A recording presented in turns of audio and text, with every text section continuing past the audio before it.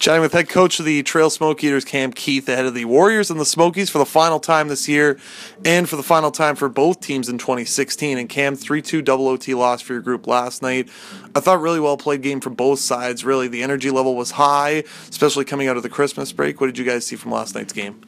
Yeah, you said exactly right. From our side, we were very pleased with our guys' effort coming off a 10-day break. You never know what you're going to get, especially with guys not losing a little bit of the game shape that they've acquired before the break. So it was a good game. These are the kind of games you're expecting after the break when teams are starting to do their playoff push. So especially when it's a divisional game, we're this tight in the standings. So we're happy with the point. And moving forward, we just got to make a few adjustments and hope for a better result tonight. You got a big addition to your lineup last night. Jeremy Lucchini returning after 36 games away. Comes back in the lineup. What kind of a dynamic does he bring? Got an assist last night. Saw him play a lot of time last night. What kind of a dynamic does he bring to your team now with kind of a nice puck-moving offensive defenseman back there? Yeah, he's a kid that wears a lot of hats for us. For me, it's going to be a little bit of a feel-out process because I didn't coach him last year. I got to know the kid off the ice. He's a good character kid. He's from Trail, so he understands how Trail works and how the league works. He's a veteran of the league, so I was expecting that kind of veteran leadership as far as the way he plays, and that's the way he performed. So he brings, like you said, he's a good puck-moving defenseman. He's got a high hockey IQ, and he's a guy that's going to bring some offense for us as well, which is something that we needed on the back end.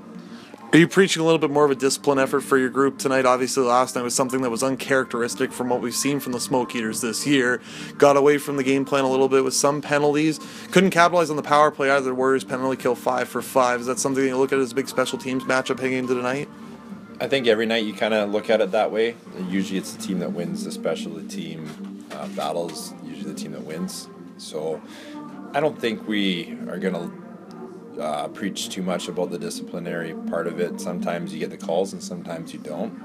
I think if you start to get too much on the side of telling the guys to not take penalties and they don't play the right way, we are a team that needs to play hard-nosed hockey and kind of play on that edge. So that being said, it might be an adjustment that we make if we take too many penalties early on, but usually for me, I like to preach, play hard to play against, and kind of see how far they push that line. So we're a team that doesn't take a lot of penalties, so naturally I don't feel like I need to push that issue too much.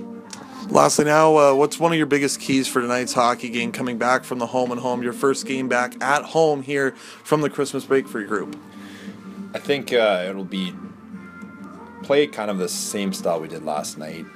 Road style of hockey game. Don't change the way we're playing because we're at home. It's a natural thing for kids to want to play a different style of game in front of their friends and family and the fans and try to put on more of a show, but that's not really our group of guys. We're a group that plays better hockey when we're keeping it simple and not trying to make it a run and gun style of game. So that's kind of like in hockey, a road style game. So usually I play road style game at home.